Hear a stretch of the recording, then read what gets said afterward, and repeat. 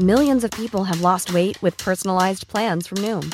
Like Evan, who can't stand salads and still lost 50 pounds. Salads generally for most people are the easy button, right? For me, that wasn't an option.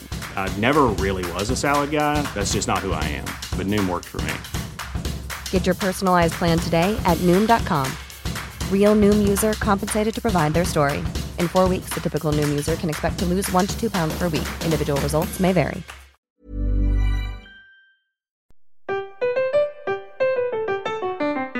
Welcome, language lovers, to an assemblage of grandiose and bombastic grandiloquence.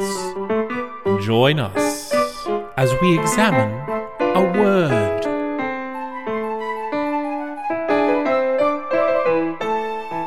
Ciao, ciao, my bellas. I hope you're ready for some pizza and some pasta, for today we journey to Italy to explore the word Cantastoria.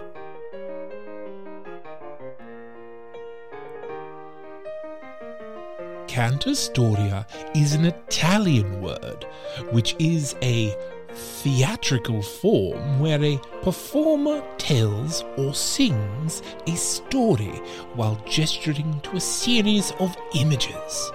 These images can be painted, printed, or drawn on any sort of material. The word comes from the Italian for story singer, canta meaning to sing, and history or story.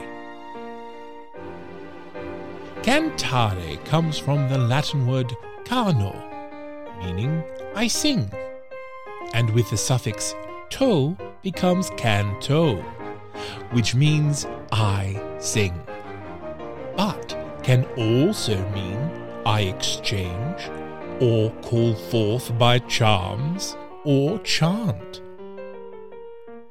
Storia, on the other hand, is from the Old Italian historia, which in turn is from the Latin historia, from ancient Greek historia, which means learning through research.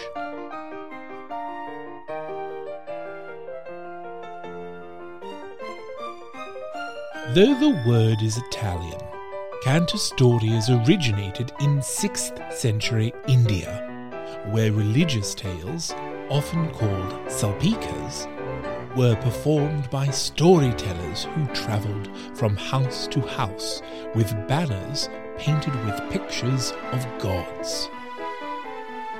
Yamapapaka was a similar style of storytelling, where performers with vertical cloth scrolls sung stories of the afterlife.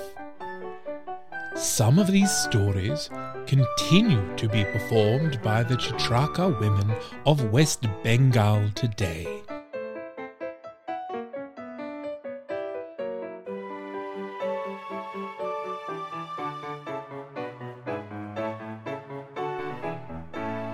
Heading back to 16th century Italy, prayers would be sung next to illuminated scrolls, such as cantastorias, whilst the secular folks created the cantambanco, or singing bench, where the performer would point to pictures with a stick while standing on a bench.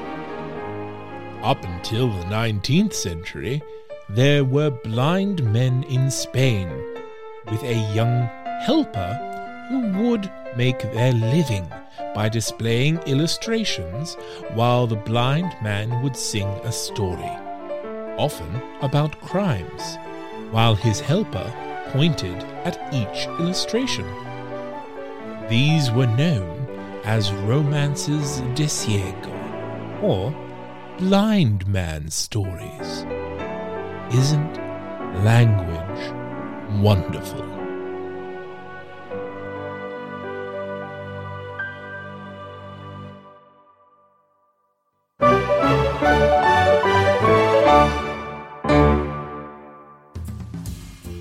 Have you ever had the urge to learn about a fascinating new historical topic but just haven't had the time or the energy to research it yet? Trust me, we've all been there, and fortunately, there is a better way.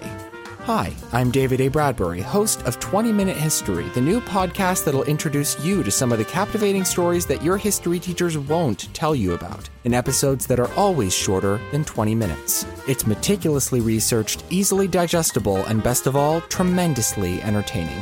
20 Minute History, now available wherever you get your podcasts. That's Not Canon Productions podcast. Even when we're on a budget, we still deserve nice things. Quince is a place to scoop up stunning high-end goods for 50 to 80% less than similar brands.